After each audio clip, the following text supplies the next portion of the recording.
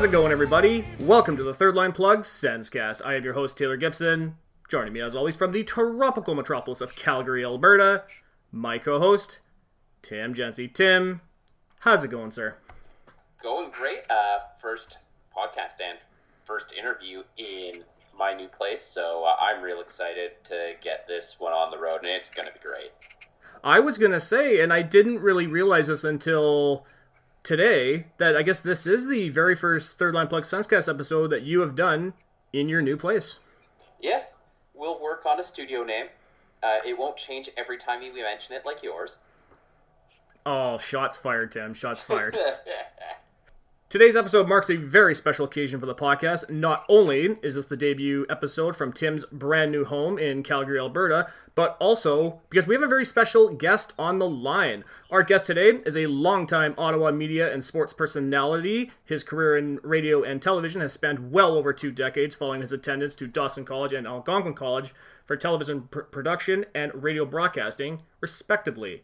Outside of his career in radio and television, he has served as the public address announcer for a number of Ottawa professional sports teams, including the now-defunct Ottawa Rebel of the National Lacrosse League and the Ottawa Renegades of the Canadian Football League.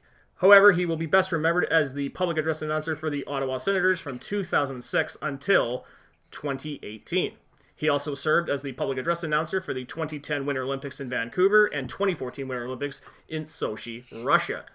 Nowadays, you can catch him on the Magic 100 Morning Show alongside his co-host and work wife, Angie Poirier. Ladies and gentlemen, joining us from our nation's capital of Ottawa, Ontario, the man affectionately known as Stuntman Stu Schwartz. Stu, how's it going? Welcome to the show. Hey, Tim. Hey, Taylor. What's going on? That sounded like an obit. Yeah, it's crazy, man. Stu is best remembered for his Bobby Ryan goal calls. How's it going, guys? It's going really well, Stu. Really well. Tim and I have been very, very excited to have you on the podcast. We've wanted to have you on for a long time. I do have a bit of a confession to make, though, Stu. A few years ago, when we started this podcast, we actually put together an interview wish list. Now, over the last couple of years, we've actually crossed off some very notable names, including Ian Mendes and Jamie McLennan. I have a very big confession to make, Stu. I can't believe that we did not include you on this list. After all these years, I'm just realizing this now. Bastards. Hey, we fixed it by getting him on the show. That's right. No, I'm talking about Mendes. Yeah, I know. Look, I know. I can't believe that we haven't gotten you on there yet, Stu. But you know what? We decided to right or wrong today and get you on the podcast for the very first time. Well, it's a pleasure to be here, fellas. Stu, we have so many questions that we got to ask you. Now, we got to start off by asking, now, given that we are in the middle of the COVID-19 pandemic, and with your recent battle with leukemia, I got to ask, how have you and your family been holding up during this pandemic? Pretty well. I mean, it was crazy at the beginning because I was in hospital and, leaving my wife with 2 kids that were, with their schooling and everything was falling apart. Thankfully, my wife was holding the reins. The spring pandemic, we're like everyone else. There's there's other days when they're screaming. There's other days when everything's fine. We're just trying to survive, just like everyone else. Yeah, I honestly can agree with that, Stu. And I was thinking about that, Stu, because I was following you on social media, and I know a few months ago you were finally in remission of your leukemia. So I thought, honestly, this was probably one of the best questions we have to open up this interview with, given your recent health issues, but also because we are in a very serious pandemic. Yeah, it's, I have a very low immune system. I have the same immune system that a newborn baby would have. So I have to be extra careful when I go out. Obviously, I wear a mask, and I try not to touch too many things when I'm out in public. And when I get home, I've got some hand sanitizer in the car. As soon as I get home, I'm washing my hands. And the same thing for the kids. Everyone in this house, understands that if I get sick, I could potentially die. So, it doesn't help with the pandemic, but I've been living this world for the last 4 years. When I was first diagnosed in 2016, when I went through my first bone marrow transplant, the doctors told me, when you go out in a store, make sure you're wearing a mask. And I wore a mask once, and I thought it was stupid.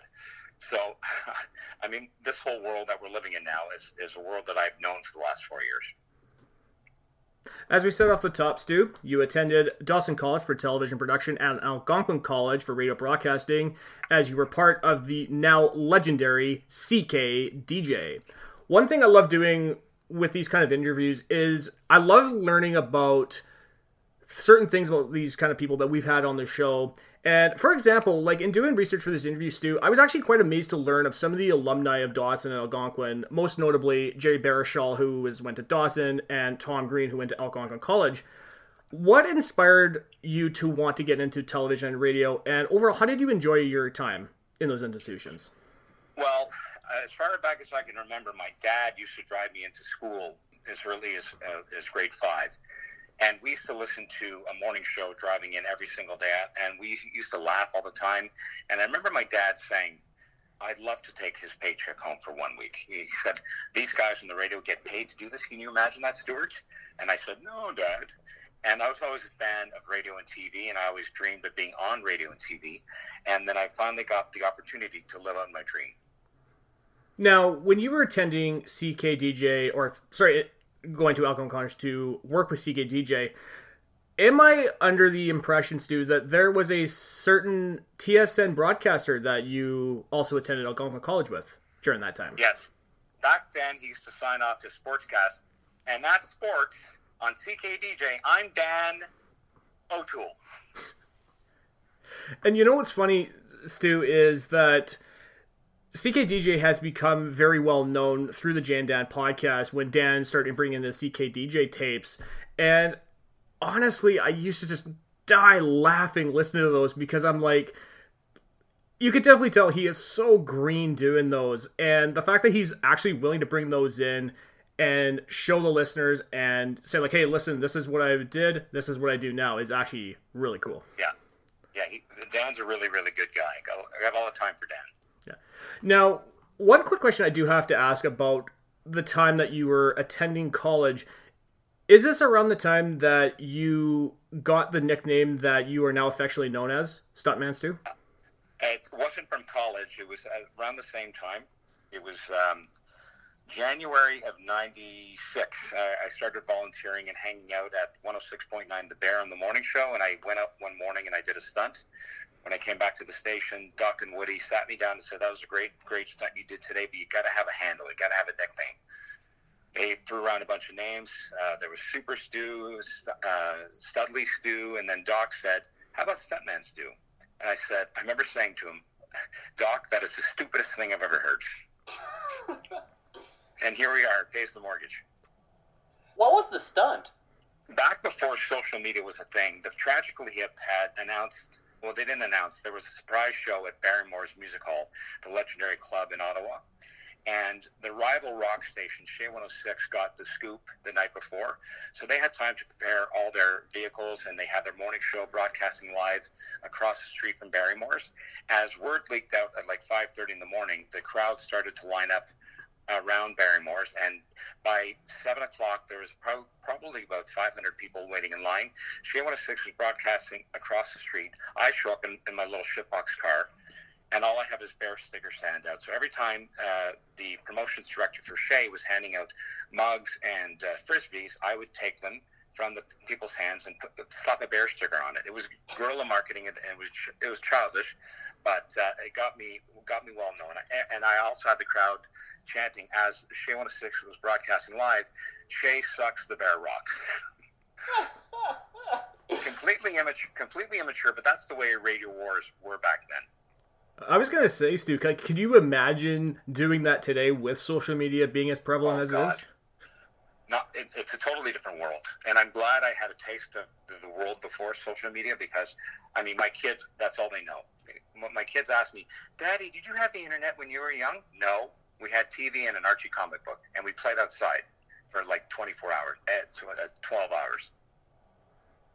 Following your attendance at Dawson and Algonquin College, you set off into your career in television and radio, which included stops with Rogers Television and CTV Ottawa, as well as with a number of radio stations, including Magic 100, where you currently host their morning show. For somebody like myself, who once considered a career in TV and radio, which has now led to this podcast, I always love hearing people in those kind of professions talking about their professional careers and the work that they put into building what they have now. Now, given your 20-plus years in the media, Stu, I actually would love to hear from you about the work and everything you've put into building the career that you have today. You know what? For the longest time, and pretty much my motto is "fake it till you make it." And I really had no idea what I was doing in the beginning. I was emulating other people that I was a fan of, and especially, radio came naturally to me. TV took a little bit of time because with TV, you have to look at the camera a certain way, especially if you're doing news. You have to understand you're standing in front of a blue screen, then you're trying to do weather, and you're trying to fake it and tap dance, and you have an earpiece. So it's a whole bunch of things going on. But that prepared me for working for the Ottawa Senators, where with 20,000 fans, you've got headset on. There's a crew that's behind the scenes that are calling the shots. And you gotta handle the constant motion, the constant dancing in your ears. So, I mean, for the longest time, I literally had no idea what I was doing. I was just trying to fake it and hope that nobody would catch on. When I tend to hear about people in the professional media talking about their careers, they usually talk about having a preference of doing TV or radio. For yourself, do you have a preference whether you enjoy doing TV or radio more? Honestly, I mean, it's the same for me. I love both mediums. Obviously, television requires a lot of work. You know how to look. Like, I could be naked and doing radio. I mean, I'm actually wearing shorts for this interview. But, for TV, you got to get all dressed up. You got to have makeup on. You got to act the part. You got to look the part. You still have to be yourself. I love both equally. I was going to say, because you mentioned you're wearing shorts, I thought you mentioned on social media that you weren't going to be wearing shorts once it started snowing in Ottawa. I only wore pants once last week. That's powerful, and I respect that immensely. I know. I had to go get my winter tires put on, and literally was like -2. So I'm like, what, screw this. I'm wearing pants. The advent of Zoom, do you think a lot of TV personalities are only really made up from the top down? I remember watching Hockey Night in Canada during the playoffs this year, and everyone was behind a desk in their offices. There'd be a dog or a kid running by. Do you think people are just wearing pajama pants? Oh, totally. I mean, we broadcast every day on Magic, and the only one that's made up is Janelle. She's in studio. But Angie's broadcasting live from her basement, and starting in January, I've been given the all clear to go back to work and broadcast from my basement. Outside of your work on television and radio, most people would know you from your time working as the public address announcer for a number of sports teams in Ottawa, including the Ottawa Senators. Public address announcers are oftentimes overlooked in the grand scheme of things when it comes to the in-game experience at sporting events, back when we were actually allowed to go to them, for a number of various reasons. I don't believe that you've ever talked about it in any kind of interview, but how exactly did you get involved with being a public address announcer? I always loved the announcer's job because I grew up in Montreal, and I used to go to Habs games. And the legendary former public address announcer, when I was going to games, bless you, thank you, was Claude. Oh my God, Claude. I'm drawing a blank. I know Michel Lacroix is the current one. Oh my God, I'm embarrassed that I don't know this. Claude. About a wit. It'll come to me. Anyways, I used to go to school the next day and mimic him in front of my classmates when I was in grade 3. Canadiens goal scored by number 19, Larry Robinson. Assisted by, avec l'aide numéro 10, assisted by number 10, Guy Lafleur. And he would always say at the end of the games, La troisième étoile, the third star, chosen by Red Fisher of the Montreal Gazette. La troisième étoile, the third star. And I used to love that. And I figured if I could never make the NHL, I would at least, get close to it. So in the summer of 2000, a good friend of mine said, hey, Stu, the Ottawa Rebel Lacrosse are coming to town. I'm in charge of putting together the team. The team of the game day production team. Do you want to be a part of that? Do you want to be the public address announcer? I said, yes, absolutely. So I cut my teeth for a couple of years for the Rebel Lacrosse, and then the owner of the Rebel brought the Renegades to town. So it was a natural transition for me to go from that job to the CFL job. And then in 2006, a buddy of mine said, before social media, said, hey, the Sens are looking for a public address announcer. Look on their website. So I looked on the website, sent in a horrible MP3, and then I got the audition.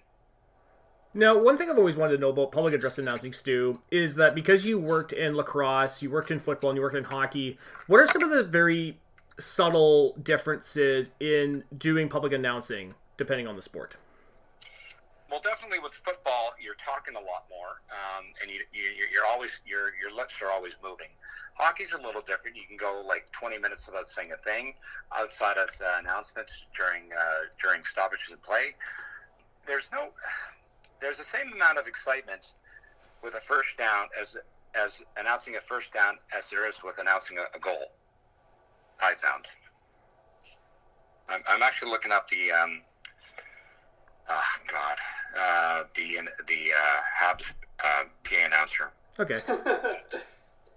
Actually, one thing in Calgary, I've been blessed to go to a number of lacrosse games, and one thing I noticed with lacrosse nowadays is the PA announcer is very involved with the fans, almost in like a call and response way. Was that the case when you worked with the NLL in Ottawa?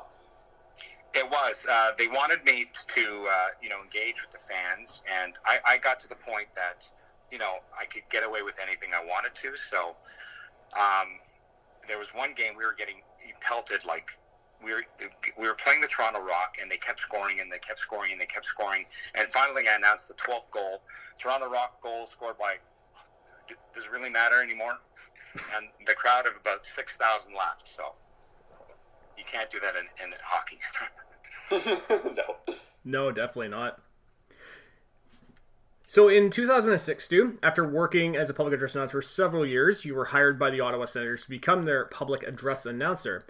As somebody who became a Sens fan around the time you were hired, I can still recall hearing your calls during Sens games on TV, given that I was born and raised in British Columbia and I never lived in Ottawa. And especially going back to rewatch some of those old YouTube clips while writing up this interview. Like, I can still hear in my voice you're saying, Senators goal scored by number 11, Daniel Alfredsson. Now, during your tenure with the team, you were on hand for a number of memorable moments in Sens history, including Game 3 of the 2007 Stanley Cup Finals, Alfredsson retiring as a Senator, and the NHL 100 Classic. Now, given that you did talk a little about how the opportunity came about with you joining the Senators, is there a moment or a couple of moments that really stick out for you working with the team? Definitely, and the late Habs PA announcer in the 80s was Claude Mouton, who I used to and mimic at school the next day. So, Claude Mouton. Sens moments. Announcing a kid's first goal was always special. That kid's family is usually in the crowd for that goal, and I always wrote down that goal word by word because I didn't want to screw it up. That kid will never remember me announcing it, but I don't want to screw it up for his friends and family there in the crowd. That was always special. There was more things away from the ice that were actually really, really cool. We had a number of memorable puck drops. And there was one pregame ceremony. It was just after Nathan Cirillo was gunned down in Ottawa. It was in 2014. And the game against the Leafs that night was postponed. So the next game, I think it was against the Devils, they took Hockey Night in Canada took our pregame ceremony where we had to do the moment of silence, and there was all the script. And it was in both languages, which was tough enough for me. And it was broadcast. The pregame show that we had in Ottawa was shown in Toronto and shown in Montreal, and across the country. To have my voice in those other packed arenas was really, really emotional. And trying to get my head around that, when I got the 3, 2, 1 go, I had rehearsed it for about 2 days, and when they finally gave me the cue, it's like there's no turning back now. So that was one thing I'll never forget. And speaking as someone who was locked down pretty close to where Cirillo was unfortunately shot, it was a very, very calming experience for me, and I'll forever thank you for it. Now, those are the things that you don't want to have to do, but when you're called to do it, you buckle up, you try and put your emotions on the side and read that script 1,000 times. Make sure there's no screw-ups. When screw-ups happen, you have to roll over and pick yourself back up. I screwed up at the World Championships in 2016. I had just come back from my battle with cancer, and I was given the wrong rundown. So as I announced Corey Perry, it wasn't Corey Perry on the screen. And I didn't realize it until I looked up the screen. I'm like, that's not Corey Perry. And then in my ears, somebody said, no, that's Claude Giroux. And so it's on YouTube. And I hated that moment because I was caught. And, you know, you're caught on TV, you're caught, you know, and Twitter now, everyone is quick to call you out, you know, and I became that guy that night. But, you know, people gave me a break because I came back from cancer, but if I didn't have cancer, oh my God, I would have been roasted. Actually, it's interesting, speaking about Twitter there, just being very active on Twitter nowadays, both as someone who's part of the organization and someone who is now part of the radio media around Ottawa. How is it different being on Twitter when you're both on the inside and the outside, and how do you enjoy interacting with fans on that medium? I've always enjoyed, you know, the social media aspect. You know, before everyone started to go crazy on it, I was an early adapter, and I saw the reason why I you know, interacted with people on Twitter every day. And I actually said this to my boss in 2010. He said to me, why are you always on that Twitter machine? I'm like, you know, because the show ends at 9 and I want to talk to people throughout the day. I want to know what people are into, because if I know what people are into, we can talk about that on the show and be more relatable to people. I find that social media, especially Twitter's become an absolute cesspool in the last 4 years. And, you know, I just learned to block and mute people because, you know, if somebody has a difference of opinion, they can take it a little too far, and I don't have an appetite for that. Yeah, I would absolutely agree with that. And I know that Tim and I have made the same kind of comments on the show when talking about social media, is that the last couple of years, like, it's gotten to a point where I don't want to say it's gotten really toxic, but you're absolutely right. It has become a cesspool in so many ways, with just some of the tweets and some of the comments that end up coming up on social media regarding the Sens just from fans. Well, I have a good time. You know, I'm engaged in the tweets about the Sens, obviously, because I'm still obviously a huge fan. But when I see some of the comments, I'm like, buddy, you have no idea what you're talking about. You have no clue what you're talking about. And I can't say that. You know, I can't say because I've been on the inside. You know, because that'll compromise my position, you know, with the Sens alumni, and I don't want to wreck that relationship. But I mean, some of the stuff that people just, you know, pull out of their ass just makes me laugh. Now, I gotta ask, Stu. Now, given you're talking about stuff that people pull out of their ass, are you mentioning the tweets about pineapple on pizza? That's a whole different subject. Fruit should never be on salad or on pizza.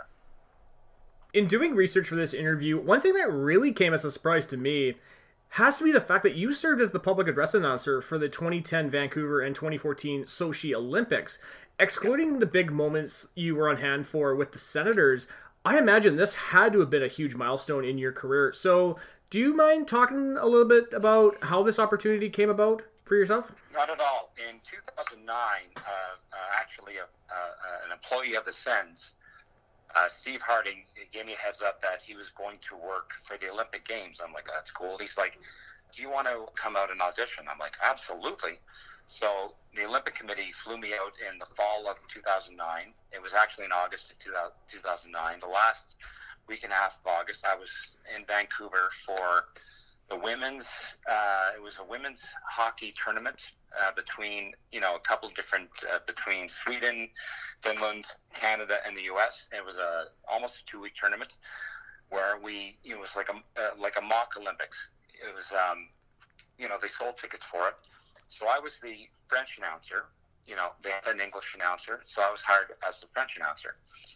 And I mean, my French is passable, but I'm not fluent in it. I can fake my way through it. But anyways, when I was being driven back to the airport, I said to my producer, I said, you know what, I had a great time.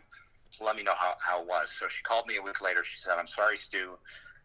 The president doesn't think your French is strong enough. And I'm like, it's Vancouver. Who the hell cares? And then I said, listen, I'll take any job. It doesn't matter what it is. I'll announce anything.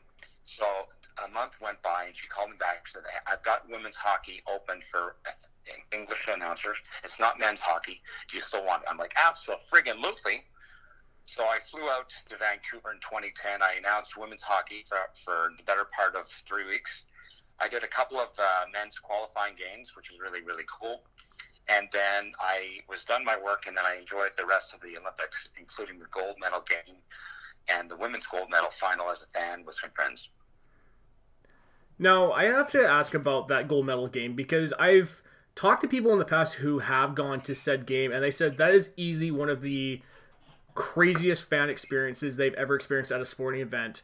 Now, given that you have worked in, like I said, you worked for the Sens, you've worked for a number of other teams, for yourself, not somebody who has worked on the inside, but somebody just as a fan, is that one of the craziest sports moments you've attended? Absolutely. We were sitting behind a whole bunch of people from NBC in Vancouver. We were 15 rows from the ice, and all these Americans were around us. And I remember when they tied it up, I remember going to pee, and there was huge tension.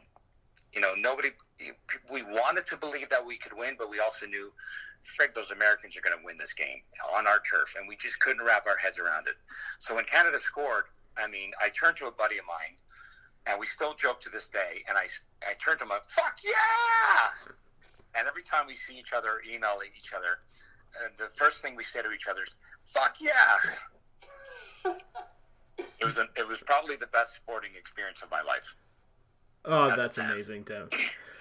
So, Stu, unfortunately, this is the part of the interview that I will be the first to admit that I have not been looking forward to, just because of a very serious subject that I do have to bring up, that being your two separate battles with leukemia. In 2016, you tearfully revealed on social media of your diagnosis, which then sparked the Stu Strong campaign, then becoming the Stu Strong 2, following its return earlier this year. And one thing I find very admirable about you, Stu, is that when faced with such a serious obstacle like battling leukemia, you made the decision to use that as an opportunity to raise awareness and funds for cancer research. How and when did you ultimately make the decision to start the Stu Strong campaign, and did you have any idea it would have taken off the way it did with the people of Ottawa? No, I didn't actually at the time. The whole Stu Strong thing came up about when I was diagnosed, and when you saw that first video. That night I was texting back and forth with a small group of friends, close friends. One of those close friends was Angie, obviously, and her husband, Adam. And Adam said in one of his texts, hashtag Stu Strong. I'm like, okay, that's cool. And then the whole world found out the next day that I was sick. So I was in hospital about a week and a half, and I said, you know what, I can't sit here and do nothing. So I contacted the foundation of the hospital. I said, Tim, not Tim, you, but Tim Klug with the Ottawa Hospital Foundation. I said, Tim, I got to do something. I got to raise money. That's all I know how to do. I've been on the opposite end so many times. Let me do something for the hospital. And he says, let me get back to you. So he came up to my room 2 days later. He said, we can do the Stu Strong campaign. Where do you want the money to go? I said, I want the money to go to leukemia and stem cell research. Perfect. So he set a goal for $25,000. I'm like, are you crazy? Within a week, we had $25,000, and after that, it just steamrolled. And then when I got sick again, in earlier this year, I said, you know what? We've raised over $300,000. Part two, I'm not going to raise money. I want to focus on just getting better. And if people want to donate, that's fine. But I'm not actively asking for money this time. But yeah, so that's how it came about. Now, I understand that a couple of years prior to your diagnosis, then Sens GM Brian Murray had been diagnosed with terminal colon cancer, which unfortunately he lost his battle in 2017. During that time, did Brian ever reach out to you for support when it came to your leukemia? I don't remember Brian specifically, but the club, put out this beautiful video featuring a number of players, including one of my favorites, Bobby Ryan. And the players said all nice things, and the club was extremely supportive during my first battle. They had a Stu Strong night, which raised about thousands of $35,000, and it was really emotional. Getting recognized as a fan, because they had our family on the big screen, and it was really, really emotional. I mean, the club was super supportive. Mr. Melnick was really, really supportive for our family, and I have fond memories. Well, one thing I've always recognized with the Ottawa Senators, being a fan when it comes to serious stuff like this, is that the team and their fan base and the fan base really goes all in support. And I know when with Jonathan Petra, when you were diagnosed with leukemia with Brian Murray, it seemed like it just felt like a huge hit to everybody involved, not just members of the Ottawa Senators. Well, I mean, it's a small community in Ottawa, and the fans, oh my God, the fans were so supportive with me on both battles. I can never say thank you enough to all the people of Ottawa for, rallying around my cause and just being supportive, with the tweets and the DMs and the Instagram, everything, the city has really been, and not just, here in Ottawa, but I've had players that have left the team, coaches that have left the team that have reached out to me during my battles. Guys like Claude Giroux, Nick Foligno, former coach Paul McLean. I mean, they've been really, really good. The hockey community is such a great community. In 2018, after 14 years as the Sens public address announcer, you stepped down with current PA announcer John Trottier taking over. With the departures of such noted people in the Sens organization over the past couple of years, your resignation was one that I think was especially tough for the fan base. A, given your stature among the city of Ottawa, but B, because there is a generation of Senators fans like myself who became fans around the time that you joined the team. Talk to us about what ultimately led to your decision to departing the Ottawa Senators. Well, it was twofold. It was number one, during my first battle, after the radiation and after getting better, I developed a little bit of a speech impediment. So sometimes I stutter, and that had never happened to me before. So I had a moment in 2017 where I was actually sent home after the second period because my boss, he called me down to the Zamboni in the second intermission. He's like, Stu, I got to send you home. I've already called your wife, Connie, and you should go home. John's going to take the third period. And I bawled my eyes all the way home. It was really hard for me because, I'd beaten cancer. I was like, I'm fine. And then suddenly, I had issues with my speech still to this day, which is hard for, it's almost like taking a player who went and was scoring 30 goals every season, and then all of a sudden he injures his arm, and then he can't score 30 goals anymore. He can only score 15. So that was a factor, and also the schedule. I just couldn't do late nights and early morning radio anymore. I mean, I go to bed now at 8:00, and I'm fast asleep. There would be nights where I would be sitting there in the third period, almost falling asleep, and then I had to get up at like 4:00 in the morning for a radio show. I just couldn't do it anymore. The body said no more. Great memories, but no more. That's very fair. That is quite fair, and it has been quite an adjustment for fans hearing John being the public address announcer over yourself. But one game in particular I do want to ask about, and given that you worked for the Renegades and then when the Ottawa Rebel moved into the Ottawa Civic Center, had to have been the NHL 100 Classic. Now, given, if I'm not mistaken, Stu, I think that might have been the big or the final big moment that you covered with the Ottawa Senators. And given that I was there, do you mind talking a little bit about the NHL 100 Classic? Not at all. I mean, John. Let's be fair to John. John is French is obviously his first language, and he's flawless. I mean, it was. I learned French and all through school, but moving to Ottawa in '94, it's not my mother tongue, so I lost a lot of French. I could make my way through a lot of goal calls and penalties and whatnot, but the real tough pregame announcements, I found they were getting taxing on me and my dialect. I couldn't pull it off. So for the 2017 game, the Heritage Classic, yeah. The NHL 100 Classic. It's the NHL 100. We had Nick, I forget his last name. He's a French radio guy.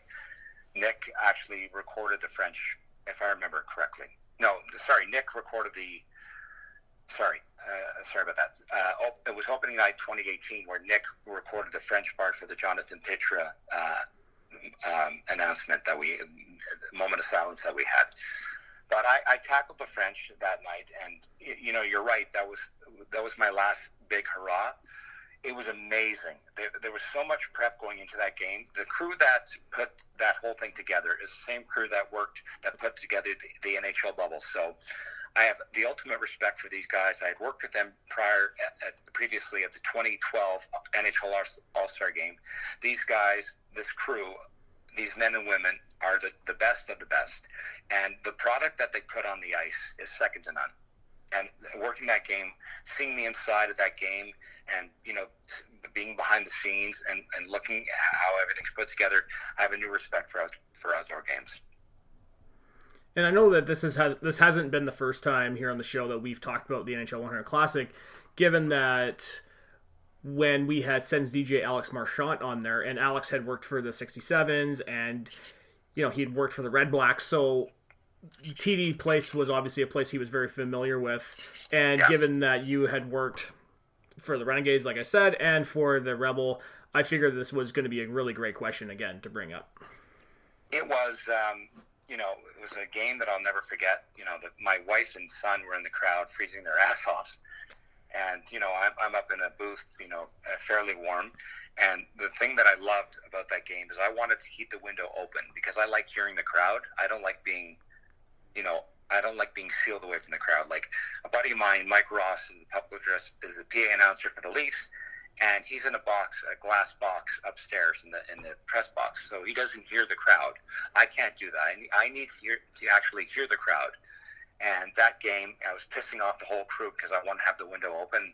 And Marchand and Paul Gallant, my boss, is like, "Close the freaking windows, nuts!" I'm like, "Keep the window open, jerks."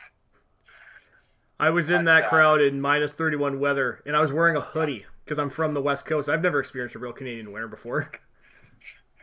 Yeah, it was a freezing cold night, but everyone lived. It was a great night, great memories. So, Tim, do you have any questions for Stu before we head on to rapid fire? Nope. Okay. Let's finish her up. Stu, we really appreciate you taking some time out of your schedule to join us here tonight. Now, I love bringing this up. Would you mind playing a quick round of rapid fire with us? Not at all. Fire away. Excellent. So, for those who don't know, Rapid Fire was a game started on the Jan Dan podcast when they were with Fox Sports. However, since they've returned to TSN, they have unfortunately abandoned the segment on their podcast, so I decided to take it and make it my own. So, Stu, we've got to start off Rapid Fire by asking, what is your favorite drinking establishment in Ottawa? Oh, I would say Giovanni's on Preston Street. What is one thing you would recommend to see or do in Ottawa that isn't a tourist trap? There's so many of them, so many tourist traps. I would recommend going to La Paterie Houloise on the French side, on the Quebec side, and having a greasy, amazing poutine. So I know that we talked about this gentleman earlier, and I actually reached out to Mr. Dan O'Toole from TSN on Instagram and asked him if he wanted to bring up a question. So Dan O'Toole wants to know, what Sens player was your favorite to announce at games? Initially it was Nick Foligno, Jarkko Rue too, but my all-time favorite, aside from Alfie, of course, and Craig Anderson and Chris Neal, was obviously number 9. You didn't have enough, Bobby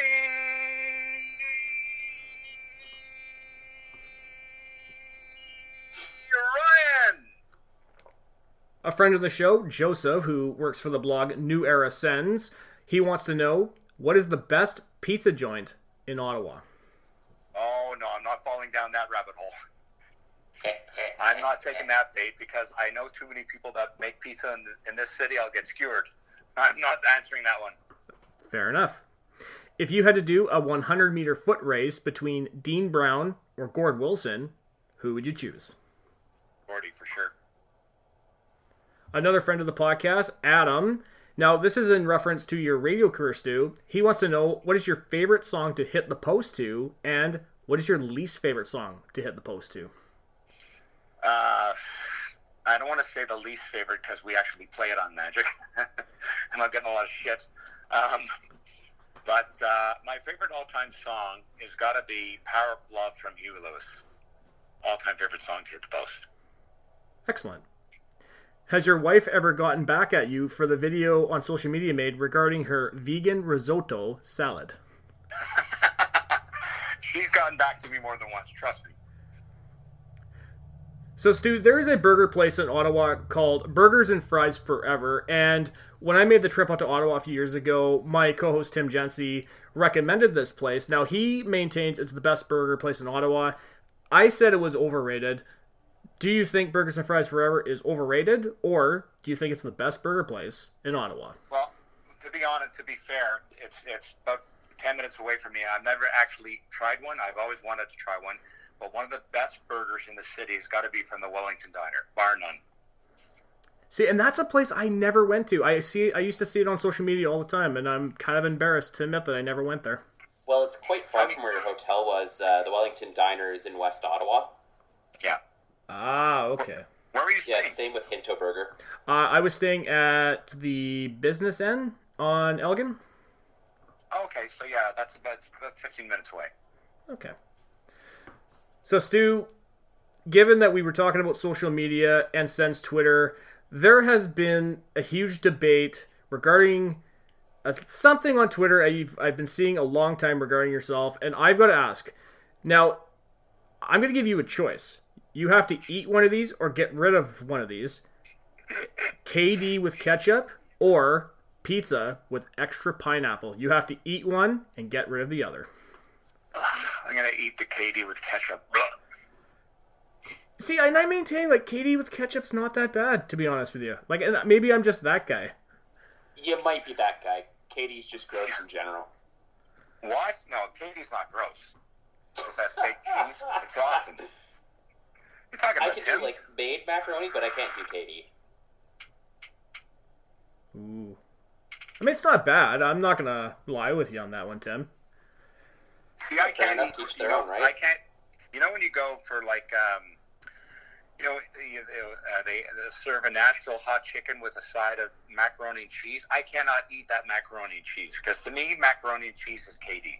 I can eat the real stuff. Funny, eh? So, Stu, again, we can't thank you enough for taking time out of your schedule this evening to join us on the podcast. Now, two things before we let you go. First of all, where can the people of Ottawa who don't follow you on social media find you? And where can citizens outside of Ottawa find the Magic 100 Morning Show? Well, if they have the iHeartRadio app, you can, search up Magic 100 on the iHeartRadio app. Certainly that's what Magic and all of our Bell Media stations, that's the platform that we're all on.